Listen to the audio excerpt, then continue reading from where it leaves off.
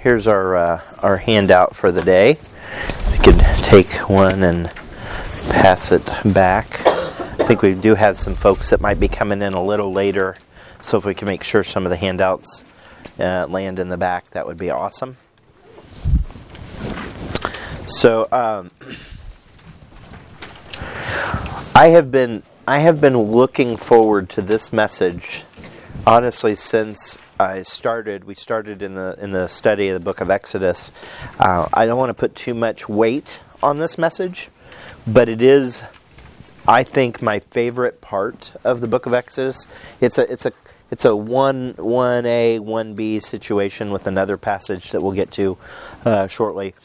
But this is one of my favorites, and I think you'll see why. So as we jump in here, so today we're going to be looking at victory in the blood. Victory in the blood. So obviously sticking with our theme of victory in the book of Exodus, right? Victory in the book of Exodus. A lot of times, and I've said this before, I'll say it probably a few more times, people look at the book of Joshua as the book of victory because they conquer the land. And that's legit. But the book of Exodus, if there is no book of Exodus, if there's no victory in Exodus, the book of Joshua never happens. And today I think you'll see that if there is no Passover, if there is no taking care of and protection of the people of God, there can be no possession of the land. There can be no possession of the sanctified life. There can be no other victory in their lives. The walls of Jericho remain standing. The land of Canaan stays under the Philistine and other inhabitants, and the rest of history looks very different.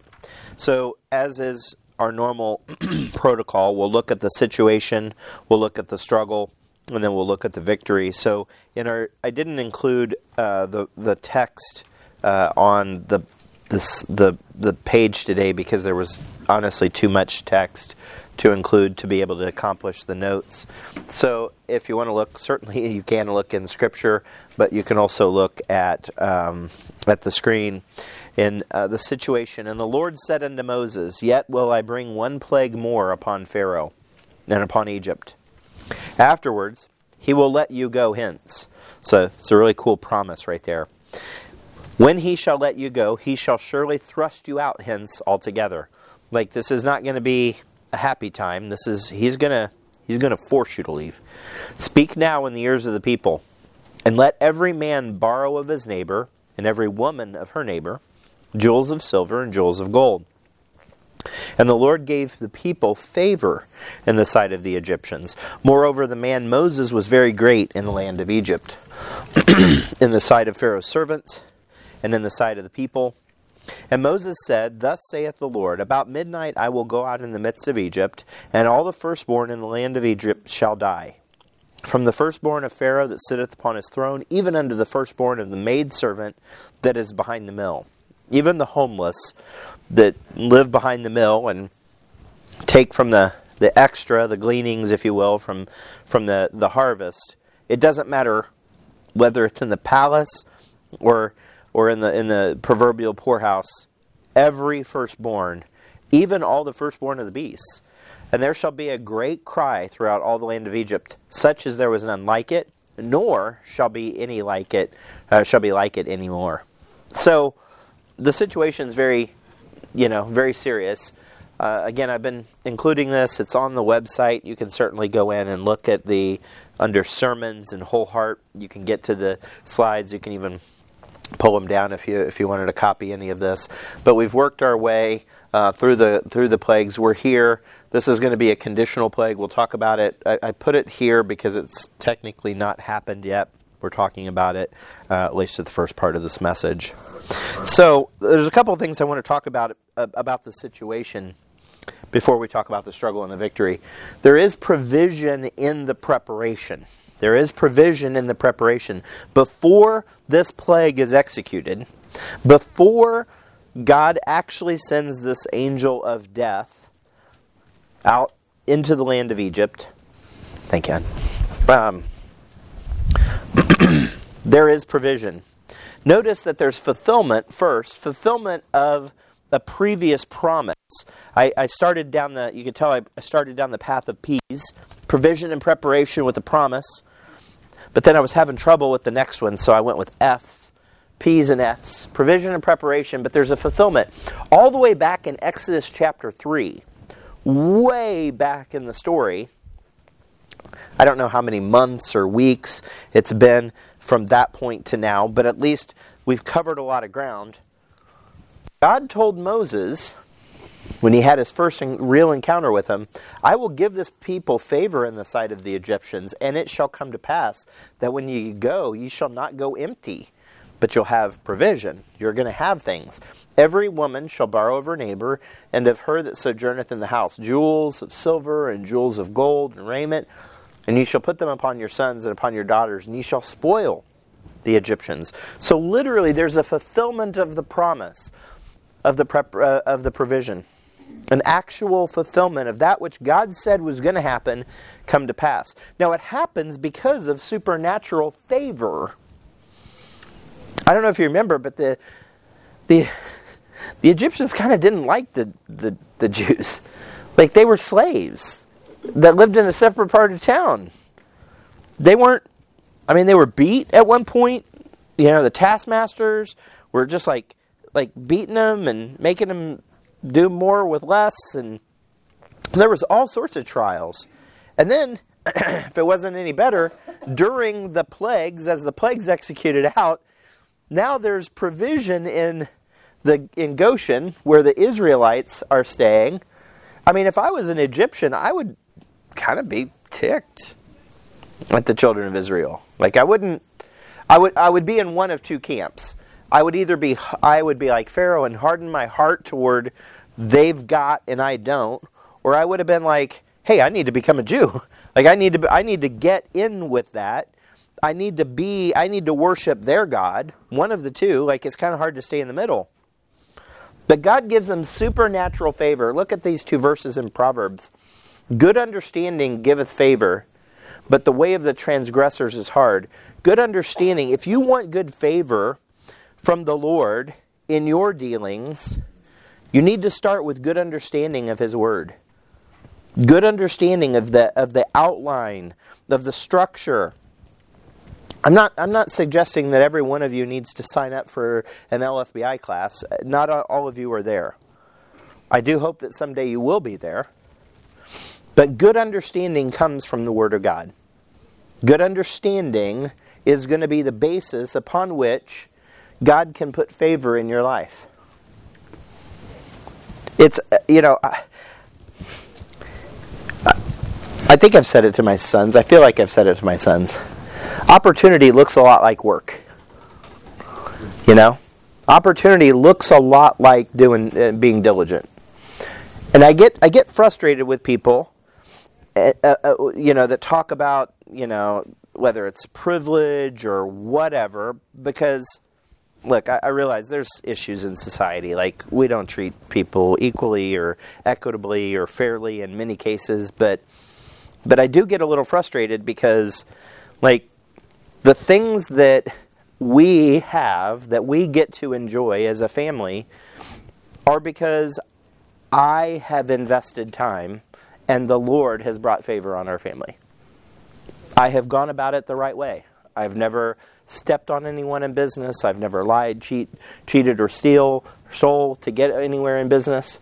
I've done it the right way. I've had integrity before my boss. I've had before my company. And the Lord has blessed that. Good understanding giveth favor. Opportunity looks a lot like hard work. When you do the right things the right way, God can bless it. He just can. Notice in Proverbs 14:35, the king's favor is toward a wise servant, but his wrath is against him that causes shame. Think if you had two servants, and I'm not talking slaves, but I'm talking two people that were employees of yours. You run a, I don't know, fill in the blank, an ice cream shop. Ice cream sounds kind of good after a bagel. You run an ice cream shop, and you have two people that work for you. One is never able to close the cash register, and you walk up after they've had a transaction and there's a 10 laying on the floor, and they don't wash their hands before they do stuff, and they don't even know how to split a banana. I mean, if you're going to have an ice cream shop, you got to know how to have a banana, to be able to split a banana, right? And then, right? Thank you, brother. Thanks for chiming in, right? So you've got one person that works for you, employee, that can't even peel and split a banana. I mean, you can break it with your fingers. You've got to be able to split a banana. And then you've got another person who's wise. You can trust them. Every time they work, the cash register, reconciles or whatever at the end of the night. Like, it's only just a few pennies off. It's probably in favor because they threw extra pennies in because they were taking care of their customers, and the place is clean. I mean, which one are you going to invest in? I mean, which one are you going to bless more when it comes raise time? The one who doesn't even know a pistachio from a walnut? Help me out here, right? Like, I mean, those are two very different ice creams. One's green and one's brownish. Or are you going to invest in the one who is diligent, is wise as the servant, right? God is not obligated to bless you within this context. I'm not talking salvation yet. God is not obligated to bless someone who's not faithful with that which He has already blessed them with. If He gives something into your hand, take it seriously. And the reality is, He's put something in all of y'all's hands, whether it's printed or on an app, which you can conveniently get Bible apps for free. He has given you what you need. He's given you structure here. Be here. Attend. Be faithful. Take it in. When God's speaking His word, be attentive to it. Take it in. Process it. Be a wise servant. The king's favor will be on you. Good things happen. And it has more to do with your faithfulness than any other characteristic that you have in your life. It has to do with your faithfulness. And what's interesting is God does this with silver and gold, with people that are fixing to be kind of the enemy of the nation of Egypt. Right? I mean, Pharaoh's going to be mad. That's the only way he's sending the children of Israel out, is because there is about to be the biggest disaster, the biggest tragedy any country has ever seen. Excuse me. Every family is going to lose somebody. Every herd is going to lose some of it. There's going to be a loss. So there's this coming judgment. The warning is the firstborn will die. And it doesn't matter who. Again, we touched on it when we read it. It doesn't matter if the person is in the palace, in Pharaoh's palace, or behind the mill. Everybody is going to experience loss. Everybody is going to experience this judgment. Notice in Acts 17:30, in the times of this ignorance God winked at, but now commandeth all men everywhere to repent. There was a transition in the book of Acts, and now, as we are in the church age, He is calling men everywhere. Doesn't matter if you're in the presidential suite or you're barely able to make ends meet and you're begging for food behind the mill. Like, it doesn't matter. He is calling every man, every woman, all humans to repent. There is coming a judgment, and if you are not prepared for that judgment, you're going to suffer loss. A loss that's going to create an amazing wailing. Is anybody impressed? I spent a whole 5 minutes trying to make the letters line up. Yes. Thank you, Christy.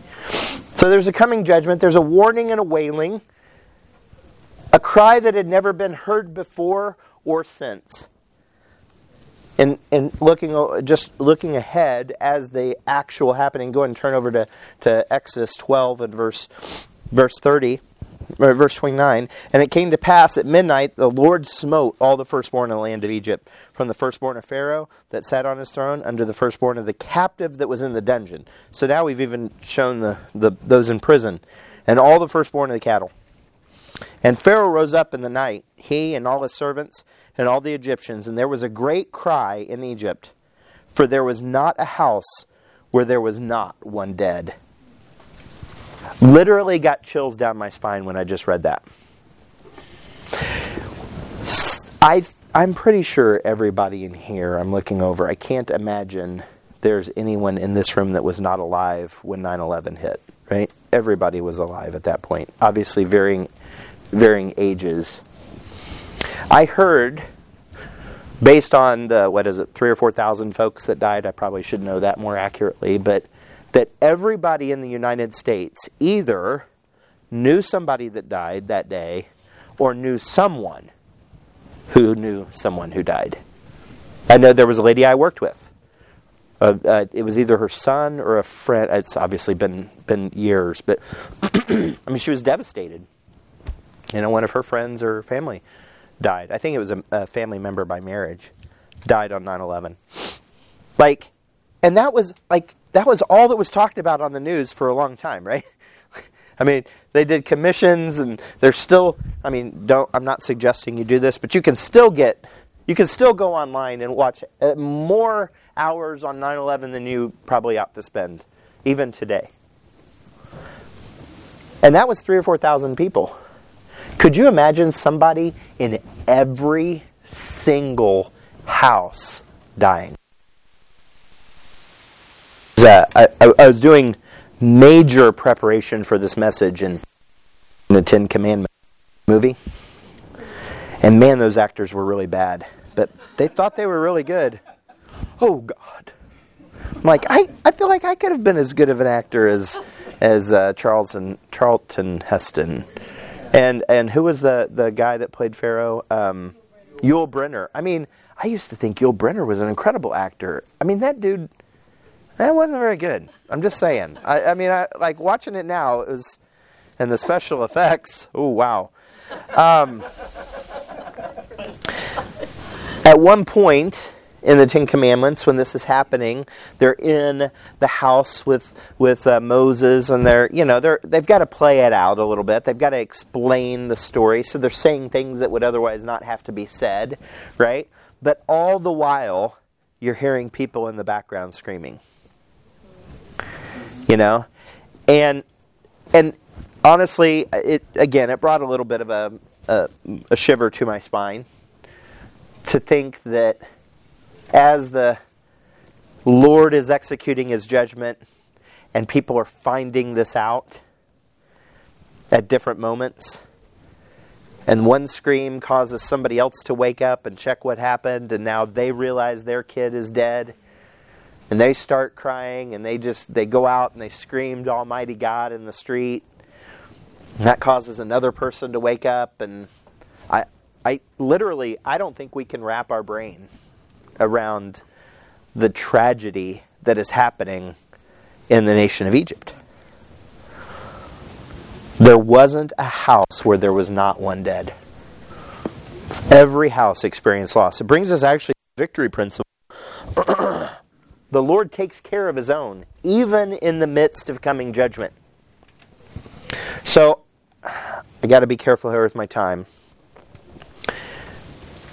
There is a movement, a bit of a movement afoot, and has been for several years, about trying to get the U.S. back to being a Christian country so that we can gain God's favor. Okay?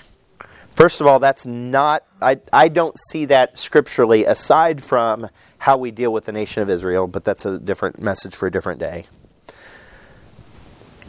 If this thing collapses, if this country goes a trajectory that kind of looks like it's going, and things end up bad, you ought not to be worried about your 401k. You ought not to be worried about the price of your home or interest rates.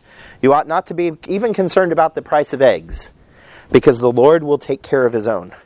Amen. Now, Americans want to define the Lord taking care of His own as a good 401k, good interest rate, decent gas prices, and eggs that I can afford. That's where the problem is.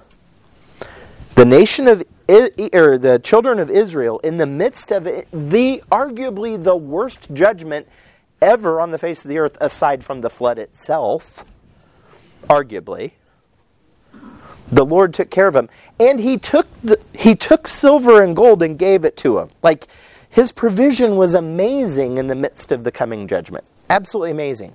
Please don't judge God's faithfulness on the stock market, or by the stock market, rather.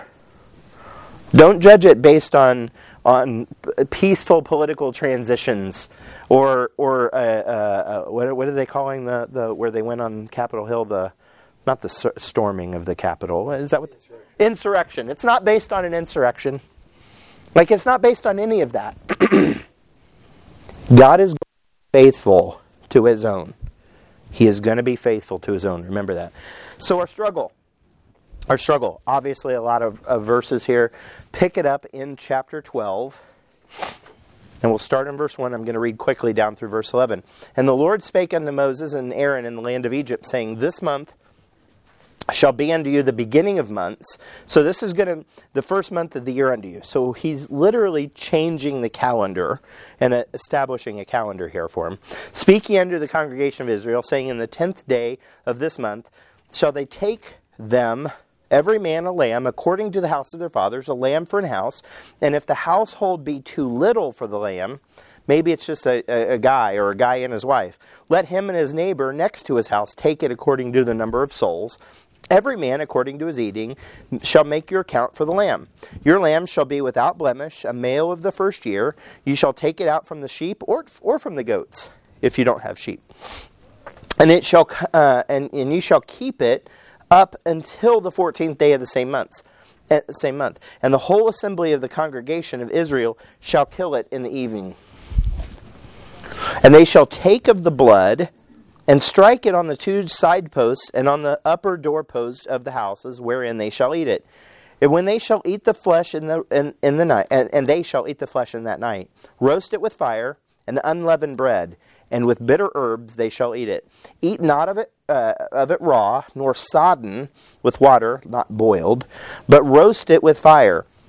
His head with his legs, and the purtenance thereof, or the innards. So literally the whole thing is going to be consumed with fire, pointing to the Lord.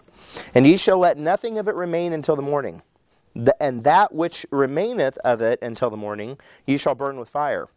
And thus shall ye, and thus shall ye eat it with your loins girded, with your shoes on your feet. You shall eat it in haste. It is the Lord's Passover. All right, so let's unpack this. So first, they have to sacrifice that which they've connected with. I don't know if you caught that, but they have to get it on the 10th day, and they have to sacrifice it on the 14th day.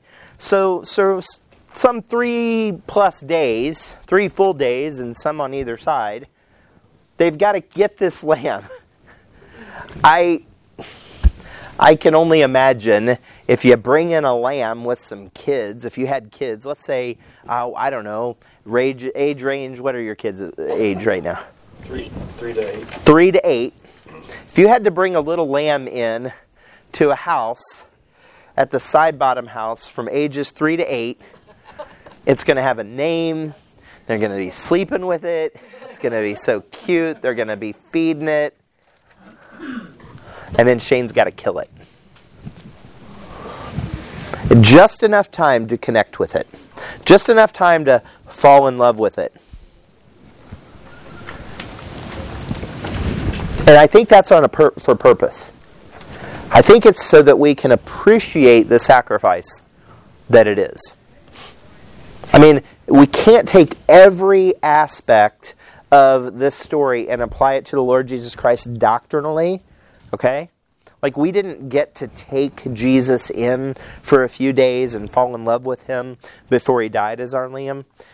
you can make that argument that he did that in his ministry. So there are some ties here, and certainly if you did a chart comparing the Passover lamb to the Lord Jesus Christ, there would be so many different things that we could contrast. So I'm not trying to minimize it, but like not everything just ticks and ties out perfectly. But they connected with the sacrifice. And notice the progression of ownership. You have a series of arrows. They shall take to them every man a lamb, in verse 3. In verse 4, household be too little for the lamb. And then by the time you get to verse 5, your lamb should be without blemish. He starts out as a good teacher and prophet. Then he becomes the Messiah, or the Christ. And at some point he becomes your Savior. It's a very tangible progression. This is the kind of thing when people challenge the Word of God and the specific words. I think God preserved those very concepts for us in Scripture. And then, but notice in verse 11, after the sacrifice, it becomes the Lord's Passover.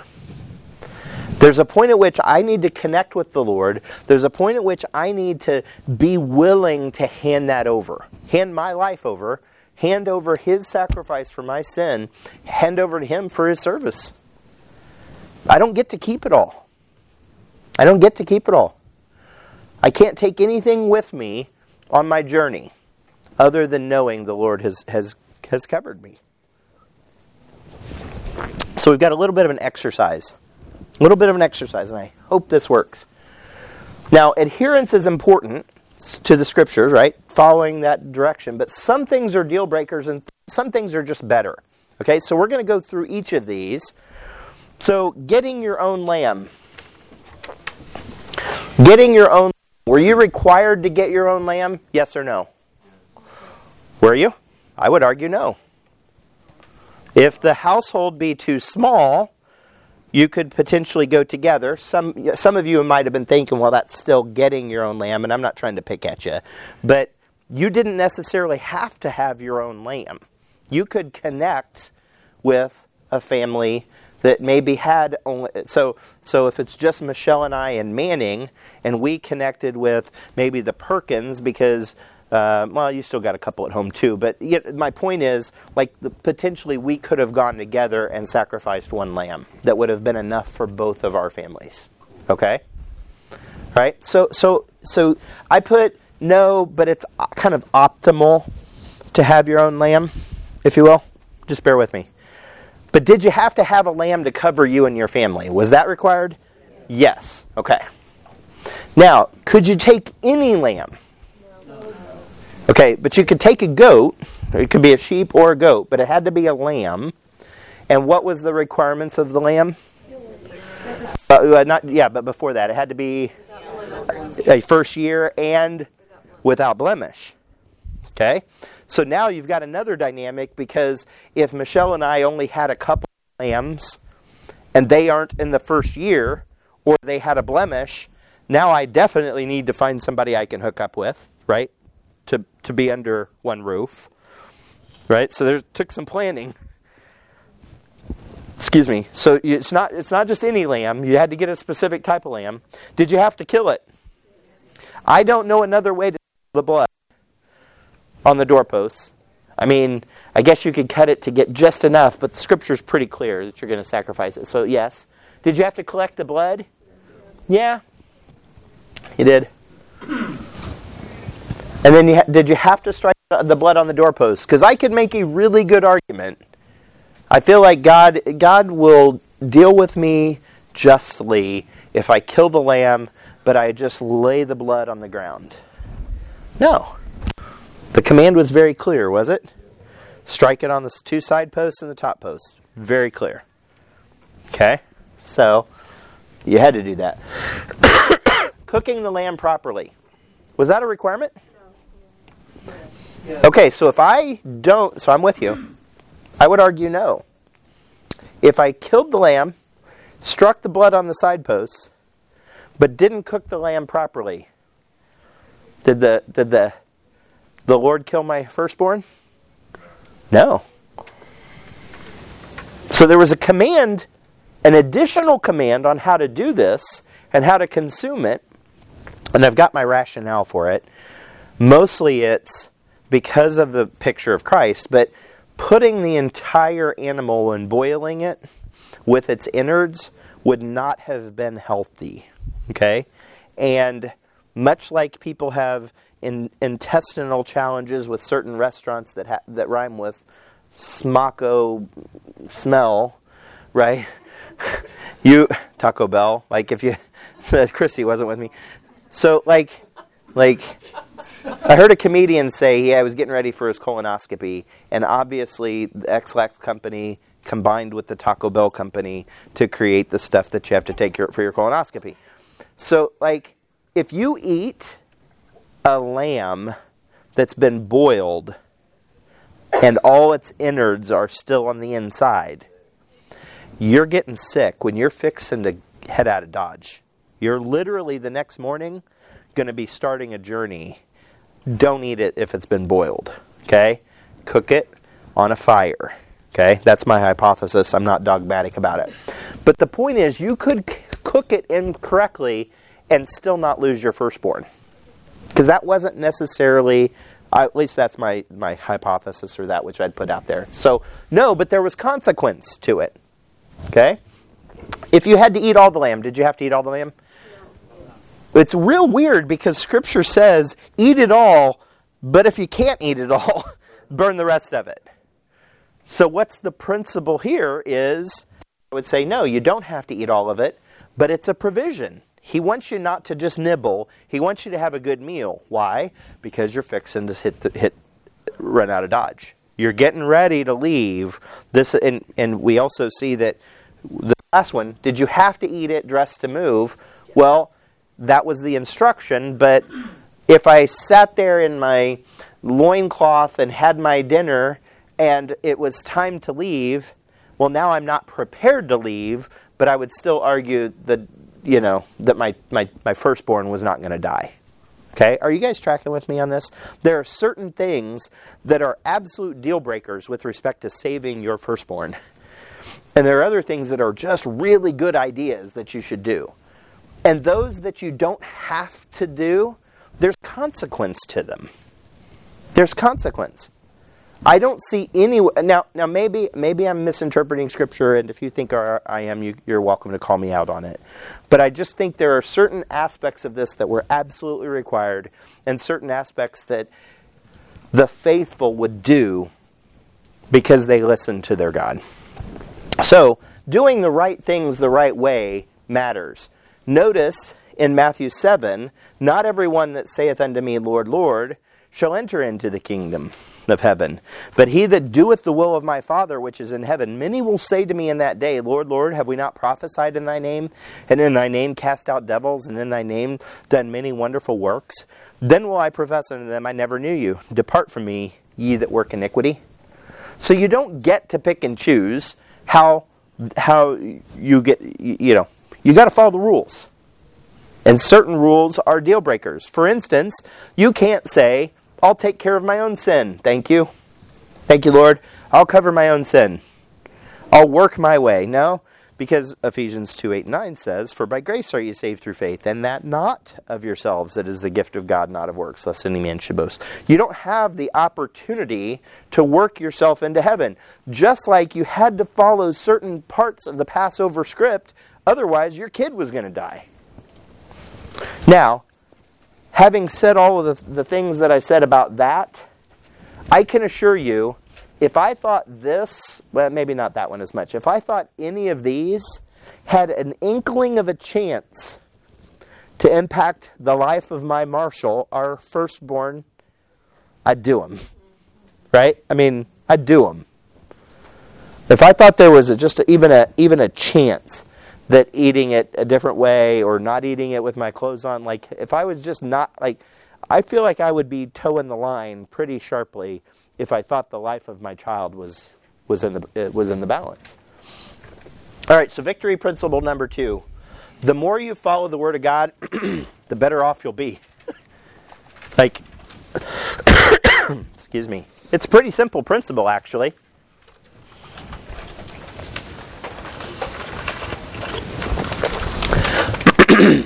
There are principles in the book of Proverbs that do not apply doctrinally to Mitch Dobson in the church age, but they're pretty darn good ideas. Pretty darn good ideas.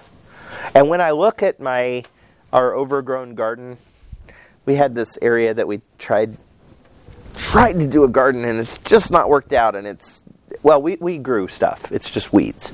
Let me be very clear for weeds, plural, in our garden, not weeds. We grew that which, tears, things that grow on their own accord. And I look at that and I think, the field of the slothful. It's a pretty good idea that we get out and tend to our garden and take care of it, but it's a little low on the priority list. Is God looking down at me and saying, well, Mitch, you can't get into heaven now? No. I mean, it's just doctrinally, there are certain things that don't apply anymore, right? I have yet to sacrifice a lamb, actually. I have yet to take the blood and strike it on a single doorpost. So there are certain things in Scripture that applies to us today, and certain things that don't. But the more you follow the Word of God, the better off you're going to be. The better off you're going to be. So let's jump into the victory for the time we have remaining. For I will pass through the land, and jumping over to Exodus 12 and 13. For I will pass through the land of Egypt this night, and I will smite all the firstborn in the land of Egypt, both man and beast, and against all the gods of Egypt will I execute judgment. This is kind of that echo to all the different different plagues. I am the Lord, and the blood shall be to you for a token upon the houses where ye are. And when I see the blood, I will pass over you. And the plague shall not be on you to destroy you when I smite the land of Egypt. Wow. So, a token. So, I think sometimes we give the word token a bad identity, because we think of a token as a token gift or a token representative of something, right? We're giving a nod to something.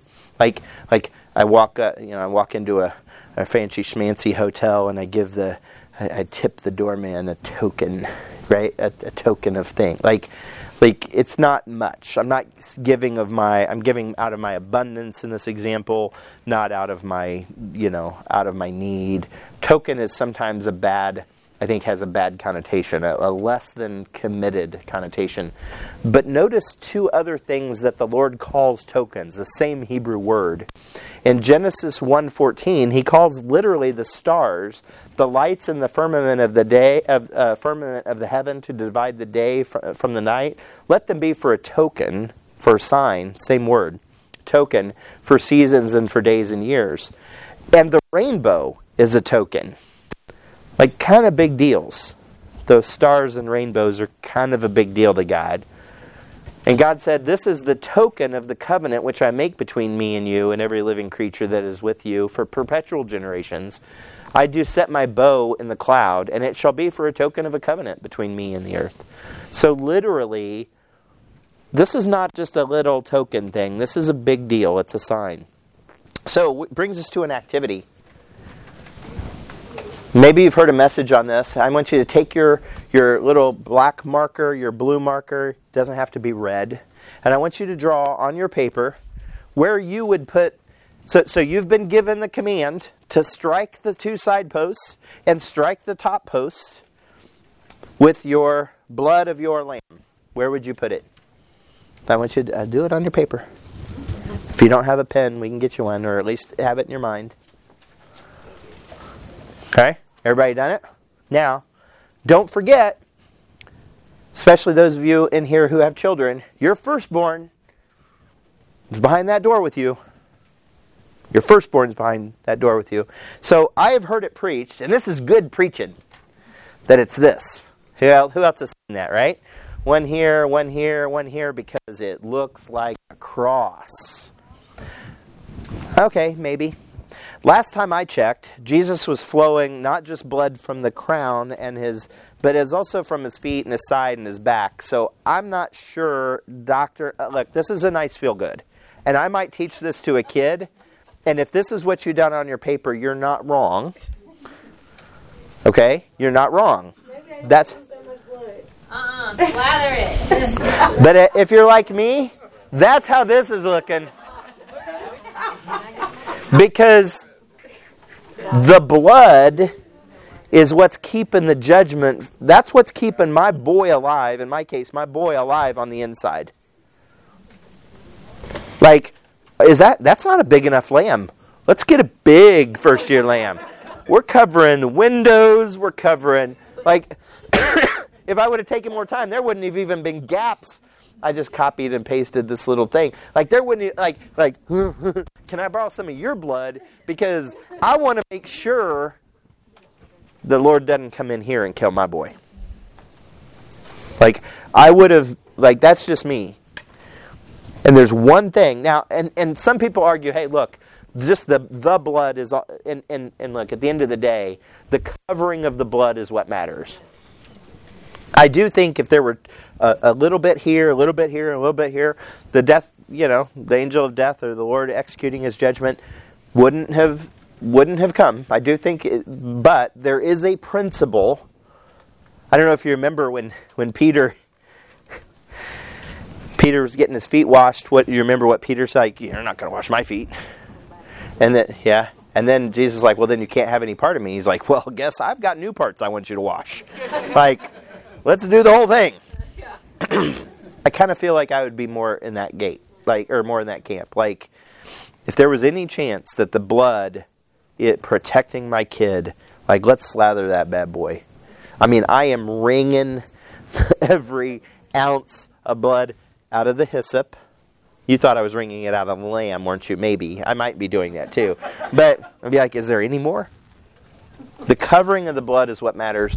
Look at all these verses in the New Testament.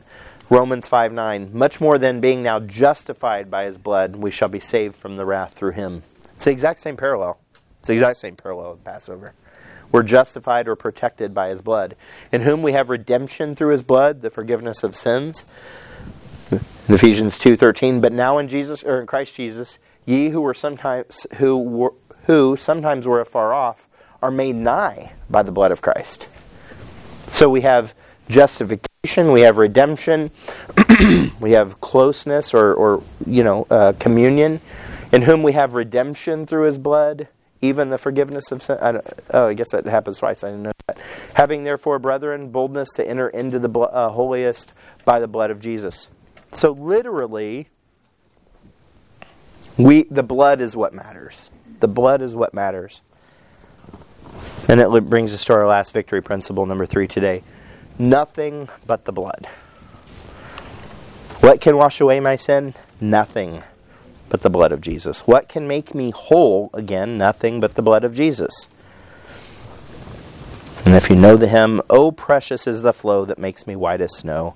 No other fount I know, nothing but the blood of Jesus. The blood is the key to the story. And I do get frustrated at. Look, I'm no musician. If I wrote a song, it would sound a lot like "Ring Around the Rosie," "Ring Around the Rosie's Pocket Full of Posies" or something, right? Right, like it would rhyme like, roses are red, violets are blue. I would be a horrible songwriter. Then we would know you were growing weeds. Well, then I would not be just growing weeds, right? Yeah, I am a horrible songwriter, but I get really frustrated at Christian music today when they don't sing about the blood, because there's one thing protecting me, my family, that puts me in the right position with the Lord, and that is the blood, the shed blood of Jesus. I know it's not clean, it's not simple, it's not lovey, doesn't have a feel good. It's because our Savior was beaten to a bloody pulp and died, literally, as Sam would say, literally bled out to redeem us. According to Hebrews 11:28, through faith, he kept Moses. He kept the Passover and the sprinkling of blood, lest he that destroyeth the firstborn should touch them. Like literally, he took that blood, put it on the hyssop, and again, I don't know how much blood there was, how much blood's in a lamb. I guess I could have done a little more checking, but boy, I would have every single drop that would have been on that doorpost for me. But the sprinkling of the blood, Moses kept the faith, or through faith he kept that Passover, lest he that destroyed the firstborn should touch them. I don't know where you're at individually in your relationship with the Lord. Some of you need to have the blood applied to your sins. You've not done that. Maybe you thought you have, and you like the feel-good story of Jesus, and you want to be a better person, but you haven't actually done that. I am begging you to get with me after class. If I'm talking with someone else and you need to be saved, if you need to have the blood applied, I'm asking you to interrupt any conversation that I have. Because it's more important than any other conversation I'll have today. Amen. You will die in your sins just like that firstborn if there is not blood covering you. Please. And for those of you who have made that decision and do have Jesus' blood covering you, please take heed to His word. Sacrifice the lamb correctly, prepare it correctly. Eat it with your clothes on and your shoes on and your staff in your hand, because the Lord wants to do something with you. He wants to move you forward in your walk with Him. He wants you to leave behind Egypt, and He does want you to exodus, to escape, to get out, have an opportunity to live a victorious Christian life, consecrated, to see amazing giants and amazing things happen in your life. Those things be conquered in His name. But first, you have to adhere to His word. You need to apply that which He's asked you to do, that which He's asked you to learn. You need to hear it. You need to, and for each of you, that probably looks a little different. That might be baptism. Maybe you need to submit yourself to believer's baptism. Maybe you need to get plugged in with discipleship. Maybe you need to get in LFBI and take something like Foundations 2 and 3 or Discipleship 2 and continue your growth. Maybe you need to get involved in a ministry so that you can be stretched out of your comfort zone. I don't know what it is. I know that each one of us have this next step in our walk. I know it. You know how I know it? Because you're still sitting here alive. That means that He's got something for you. And He's challenging you. I would like to think that He's used me in just a tiny bit of that to challenge you to see what it is as the next step for you. That's going to be just bring Him honor and glory when you step out in faith and you trust Him for that next thing and that next thing and that next thing. And before you'll know it, you'll be part of a ministry, an opportunity to be a part of a church planting team or whatever. Whatever you think is completely not possible in your life, He can prepare you for. He can totally get you there if you're willing just to take a step of faith, lean out, take a step of faith. The Passover is a beautiful story. I struggle a little bit whether it should be multiple messages, but we put it all under one. I pray the Lord bless you with it. Let's pray. Lord, we thank You for Your word. Thank You for the beautiful picture of the Passover and what You did in and through Jesus. And I can only imagine the parents that dropped to their knees in praise when they realized their son or their daughter, their firstborn, did not die because of the sacrifice of the lamb. And how much stronger it makes John's words when he says, "Behold, the Lamb of God that taketh away the sins of the world." I mean, wow. Thank You for Your sacrifice. Thank You for shedding Your blood. Thank You for the opportunity to have eternal life in Your name. And Lord, I do pray for anyone under the sound of my voice that that doesn't know You, that has not ever certainly taking care of that issue in their life. They feel like they need to get this fixed first, or they need to get that right in their life first, or they need to do this first. Lord, help them understand none of that happened other than the sacrifice and the covering of the blood. That was what happened first. And so you, Lord, have shed the blood. Help them to apply it to the doorposts of their life. Help them to be covered in the sacrifice of your blood. Help them to not be settled in their life until they get that issue resolved with you. Lord, we thank you. I thank you for everyone that was here today, and Lord, I love them so much. I just pray your blessings on them today as they depart from this place, as they minister to each other and to their families and loved ones and different folks around. Lord, the people they work with, help them to be good testimony. In Jesus' name, amen.